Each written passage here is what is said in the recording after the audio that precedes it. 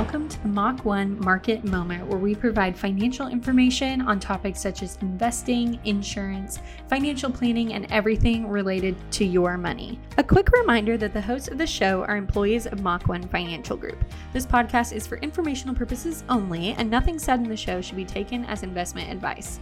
Employees and clients of Mach 1 Financial Group may maintain positions in the securities or strategies discussed. We upload a brand new podcast every Thursday, so be sure to subscribe to our show so you never miss an episode. Also, follow us on all of our social media platforms. We are Mach 1 Financial Group on Twitter, Facebook, LinkedIn, and YouTube. Hello and welcome to the Mach 1 Market Moment, episode number, can you believe it, 94. Wow, we're getting so close to that 100 number. All right, today on the podcast, we have a new crew today, fairly new crew. We got our marketing director, Mr. Matt Hager, along with our newest and probably brightest financial advisor, Eli Freeman, and myself, Mike Frost. And we're here, episode 94, and we're talking about generations.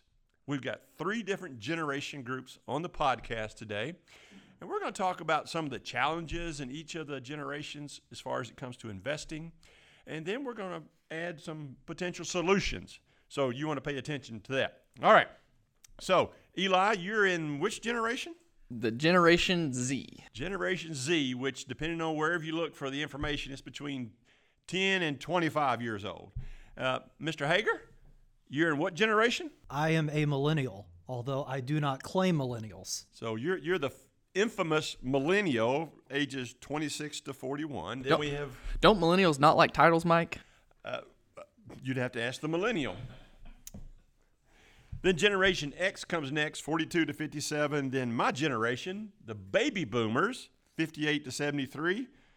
And then we have the silent generation, 74 to 91. And then the greatest generation of all, 92 to 100. All right, we're going to spend a lot of time today about the boomers because that's what the ages of most of you folks that are listening are. But you may have a child or a grandchild that falls into some of these other categories. Okay, guys, so let's start talking about let's start off with the baby boomers. All right.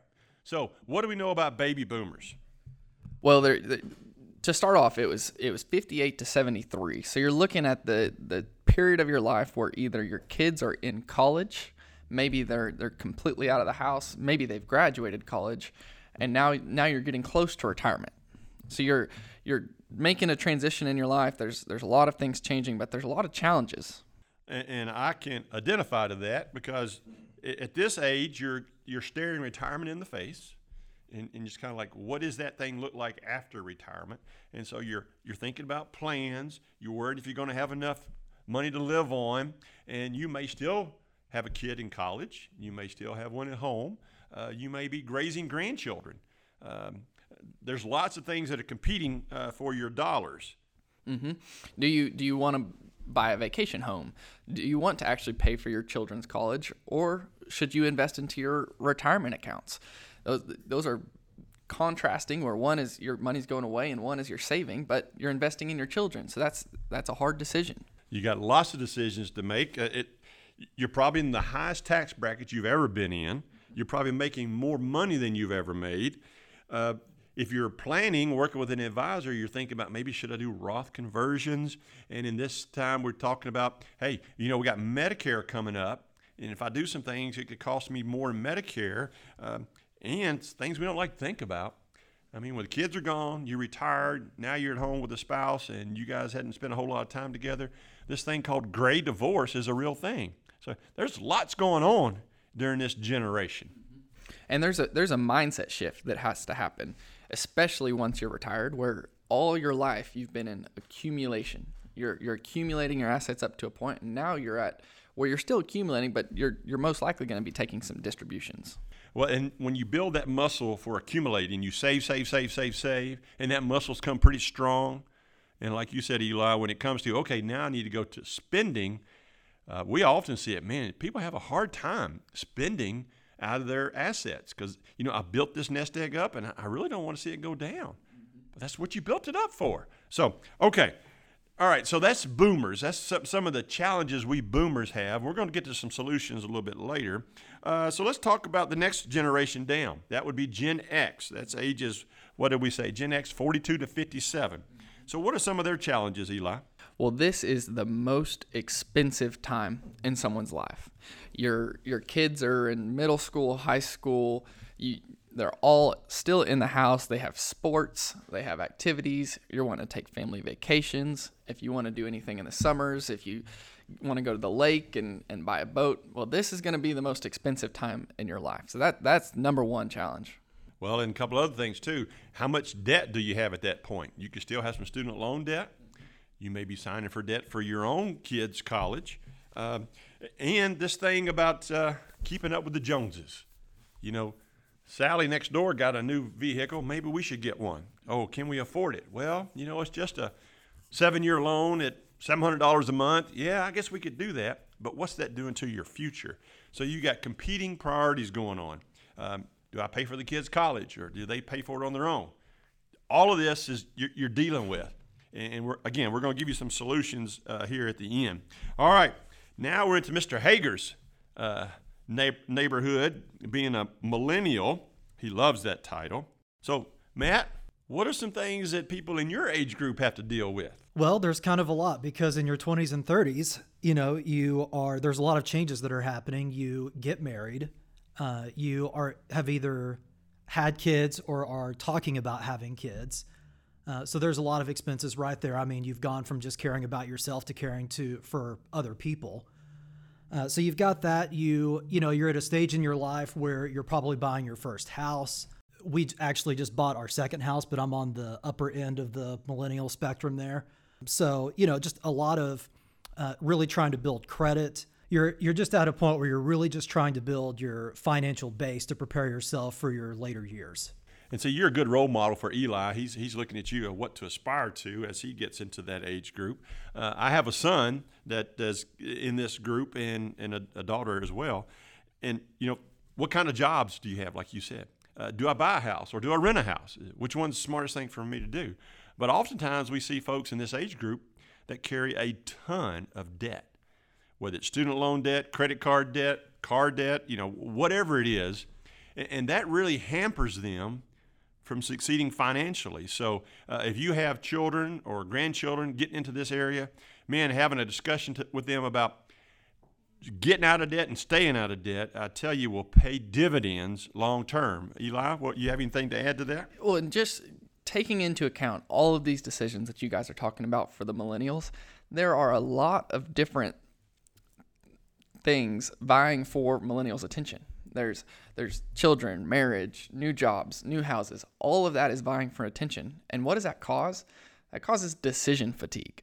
And they just get tired of making decisions that they need to make and put off really some important ones, like investing. They may get into some analysis paralysis, trying to choose the best decision for them at the time, and really they just need to start taking action. And I have an example. My daughter, she's full-time nurse practitioner. She's got 2 little boys. Husband works, and she's in this area. When we start talking about her, Dad, I just don't even think about it. When we talk about where do we want to go to eat, I don't want to make that decision. So decision fatigue is real, but not making the decision is a decision. And if you don't consciously make good decisions, like how much you're going to put in your 401k, where are you going to invest it in the 401k? We see people around here that maybe in their 50s and 60s that simply never put anything in a 401k. And man, you can't go backwards and get that. They missed all that free match, that free money. So you got to have these discussions. And again, if you're a parent of someone in these age groups, ask those questions. Are you investing in your 401k? Are you putting 15% of your income back? Are you paying your debt down? Ask them those questions. You may be the first person that's talked to them about it. And don't be surprised they roll their eyes and say, oh, Mom, Dad, leave me alone. But do it. Do it anyway. It's good. All right. Okay, Eli, we're coming to you now. Gen Z. So, y'all don't have any challenges. I mean, y'all are young, out of college. I mean, life is good, right? The world is mine. No. So really, with Gen Z, and especially for our listener base, the things that you should be encouraging Gen Z people who are graduating high school, people who are going into college, one is to actually price shop colleges. Don't just pick a college because, well, I want to go to that college. It's out of state. Who cares if it's $30,000 more each year? So actually price shop colleges. And then the second thing is, if they are going to go to college, let's get a degree that is going to produce income. There's a lot of different degrees that you can pursue. All of them have statistics of the average annual salary coming out of them. Let's choose our degree wisely, knowing that we're putting a large amount of money into investment in education, and it's going to make us money one day. So, and those are very good points. And again, Eli, you're coming out of college. You're making some choices. I think you have a big date coming up next month. Is that right? I will be married, and I look today. It's 40 days from today. 40 days from today.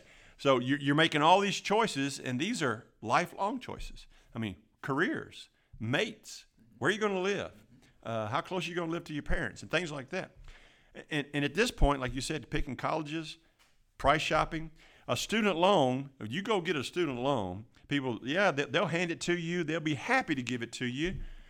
But that same person, if they weren't going to college and they went to a bank to get a mortgage, they'd turn them down. But a student loan, you can't bankrupt.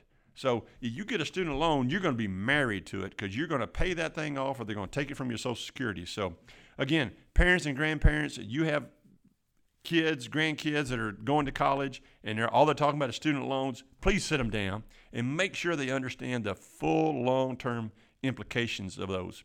And like you were saying, Eli, if you're going to get a college degree, if you're going to go to college and you're going to borrow money, again, we don't necessarily like that, make sure if you're going to get a degree and borrow money, that degree is going to get you a job that's going to pay at least a 1-year salary that covers your student loans.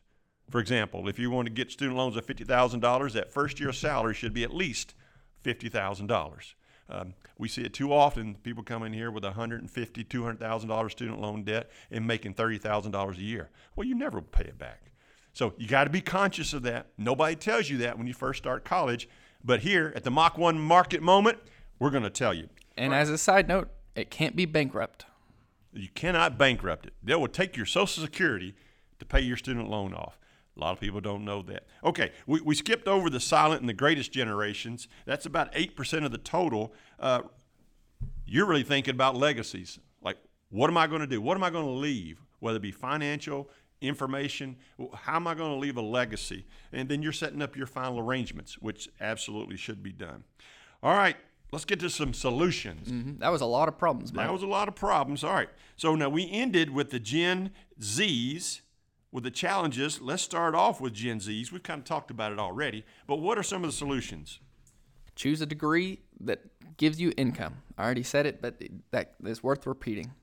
Graduate debt-free if possible. So work your way through college, if whatever way you can, graduate debt-free.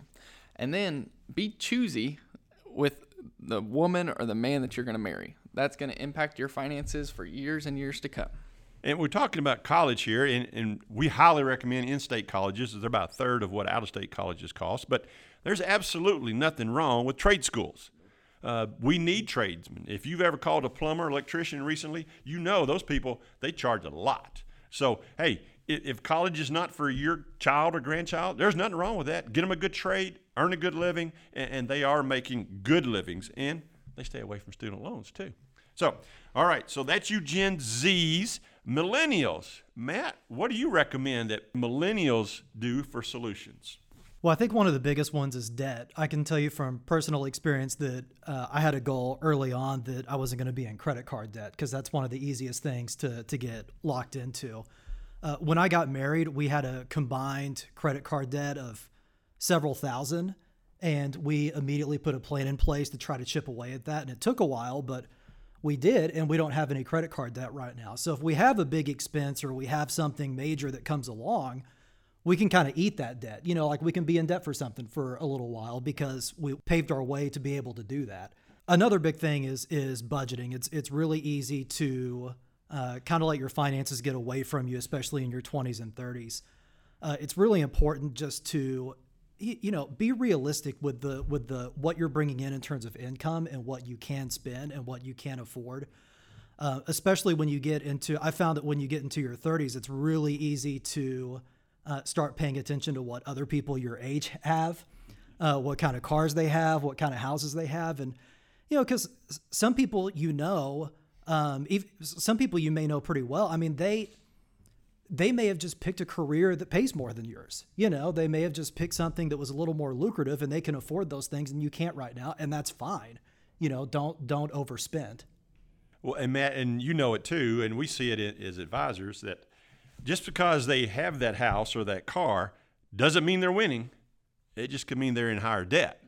And the statistic I read recently that 3 out of 10 houses on any neighborhood are in or near foreclosure. So just because they're living there doesn't mean they have money. It just means they could be in real deep debt. And you mentioned debt, and at this point in time, you got to focus to get out of debt, because debt will steal your future from you, because you're paying someone else interest versus you being able to get that interest by investing. So if you're worried about what the Joneses are driving, don't keep up with the Joneses, because the Joneses are probably broke. Okay, so just stay away from that part of it and get out of debt and stay out of debt if possible. And Eli, you mentioned another focus they should have. And just as a simple solution for millennials, you're trying to figure out your budget, your expenses. The way that you can do this as simply as possible is, as soon as you get your income, 10% of it, if you choose to, should go to giving. And then the next percentage that you allocate, we generally say around 15%, should go to investments. And then you create your budget, all of your expenses based off of the rest. And we have stats to show you, if you do 15% of your income into some kind of tax-favored account for retirement, you will retire comfortably. 15%, that's it. Not 18, not 10, but 15% of you. Don't count your company match. And during this period of time, you are starting to kick off into your career. You kind of got a good idea of what you're doing. You may be in your first or second, third job. And now you really need to focus on, how can I make this pay off? Work hard, get those promotions. And when you get those promotions, don't let lifestyle creep come into play. I make a joke that people celebrate a $100 a month promotion getting a $300 a month car payment. That's not helpful. Okay, how about Gen X? What's next? Gen X has some of the same opportunities or solutions as millennials do. We don't want that lifestyle keep creeping in, because now you're starting to make some good significant money. You've got kids that are growing up. Hopefully you've paid down your debt, maybe not all of your mortgage yet, but got rid of your car debt, got rid of your credit card debt, hopefully out of student loan debt. And then you got to start thinking about retirement. Now, if you got kids getting ready to go off to college, you need to sit down and have a conversation with them. Can you afford to send them to Duke or to Baylor or some of these schools that charge $60,000, $70,000 a year? Or should they be going to NWAC, where it may be $6,000 a year? You got to be upfront with them and tell them, look, Sally, I know you're brilliant, but Mom and Dad can only help with this much. So let's make sure we level set our expectations. And that, I would go back to the millennials too, that communication during this time is key. You and your spouse, if that's the case, y'all got to be on the same page with money, on everything. Money is usually the biggest issue in a marriage. I've read a stat that was like 90+% of marriage issues are surrounded by money. If you can get that handled, surely you can handle the other 10%. All right, any feedback for the, what are we talking about now, the Gen Xers? And one of the things that's going to be really important for Gen Xers is, as you do receive those salary bonuses, your income is starting to get to a point. If you are receiving the increases, your salary gets to a point where you start feeling a little bit more comfortable, and you think, well, I can go out and start spending a little bit more. Well, that's what we call lifestyle creep, and we really don't want in that age period to take on lifestyle creep, because that will just take away all of your savings. You can't invest because you're spending more on things that you probably wouldn't have spent on if you didn't have a little bit more salary coming in. It's almost just wasted money. Good point, Eli. All right, now come on to baby boomers. Here we are between 58 and 73 years old. I'm right there. I'm 62 years old as of today. So what do we need to be focused on? Well, what's your future going to look like? You're staring retirement in the face. What's that going to look like? Do I have enough? Do you have a plan? Do you have an income plan? Are your assets downside protected? Do you have an income and an expense plan? Hey, you can't have a plan for retirement if you have no idea what you're spending. And so how do you figure out how much you're spending, Eli? Budget. I mean, we said budget all along here, and that comes with communication. You got to talk about it. You got to have a budget. And with this from the boomer, so you're finally reaching a stage as you approach 65, 70, somewhere in there, that you are going to be retiring. And that's a big mindset shift. We touched on it a little bit, but you've gone from if you are in the age group of Gen Z, you were a millennial age group, you weren't a millennial or Gen Z, but when you were at that age group, you were just accumulating and you were putting assets away.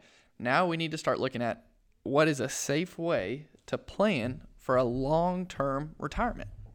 And that's a big change. And retirement doesn't mean stop work, sit in the rocking chair, and just die. The key for retirement from the books that I've read and the people we've talked to is you got to have a purpose. When I leave this thing, what am I going to go do? It's not what you retire from, it's what you retire to. And if you don't have a purpose, then you may not have a very peaceful retirement. So be thinking about that. What is it you're going to get up and go do on a Monday morning after you're retired? So for the boomers, it's imperative that they have a plan. Got to have a plan. Got to have a spending plan, an income plan, and what am I going to get up and go do plan. All right. So, and this is the time that you're probably maxing out your income. You are at the top of your income earning years, and you got to know that may not continue into retirement. So you may have to adjust your lifestyle. Maybe, maybe not, depending on how big a nest egg you've accumulated. Okay, now we're down to the silent and the greatest generation. What are they doing? Well, they're looking at leaving a legacy, like we spoke about earlier. So that how does that look? It's going to look different for each individual. So you have different types of legacy. You have your spiritual legacy, you have your familial legacy. But in our industry, the things that we're looking at, one is going to be funeral arrangements, making sure that your family doesn't have to take on that responsibility, and then legacy planning. How much do you realistically want or are able to give to the next generation of your family or friends? And those are so important. I think I've shared on this podcast before, my mom passed away suddenly. And within 2 hours, we were at the funeral home picking out stuff. Absolutely nothing was planned. That's no ding on my parents, but they just didn't plan anything. And that is a terrible place to put your family. So if you're a boomer or later, I highly recommend you visit a funeral home, walk in. In the state of Arkansas, it's a law. They're supposed to give you a price list and pre-plan your funeral. Pick out your casket if that's what you want, or your urn, or whatever, cremated or buried. Whatever it is you want, you decide. Have them put in a folder. Let your kids know, hey, when I'm gone, go to such and such place. They've got it all laid out. And it takes all the stress off your family. So I highly recommend that for folks. And another thing during this time, Eli and Matt, is, you may be looking at your portfolio and say, wow, I got this, and maybe I could do a little bit more than I thought I could. It's key that you don't move the goalpost. Once you set your goal, this is what I want to do, and now that you've amassed a good nest egg, don't change that because it may change some other things. So make sure we don't move the goalpost at this point near or in retirement. Because once you reach that goalpost, you say you needed $2 million to retire, and your plan says that works. Well, then you've reached your highest form of wealth, which is freedom. You have the freedom to work. You have the freedom to live. You can do what you need to do, and you have freedom, which is the highest form of wealth. And that's what, the retirees we have coming here, they all have smiles on their faces. And I always ask them, says, well, do you think you should have worked longer? And I get a real quick answer, no. So if you're getting in or near retirement and you've got all the planning done, then you should do it. And if you hadn't had the planning done, you should come visit someone like us, a fiduciary financial advisor, and let's create that plan for you. Because again, if you don't know what you're spending now while you're working, that's going to be a disaster in retirement. You got to know what you're spending so we know what the income can be. Okay, well, folks, this has been episode 94, and now we always like to end with a thought of the day.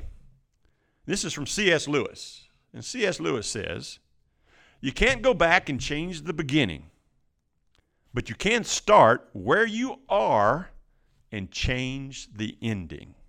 You can't go back and change the beginning, but you can start where you are and change the ending. And that's what our hope is for you today. If you don't like where you're heading, we can help you develop a plan. Okay, folks. Well, thanks for joining us here on the Generation Podcast today, number 94 here at Mach 1. And we look forward to you joining us on episode 95 on the Mach 1 Market Moment.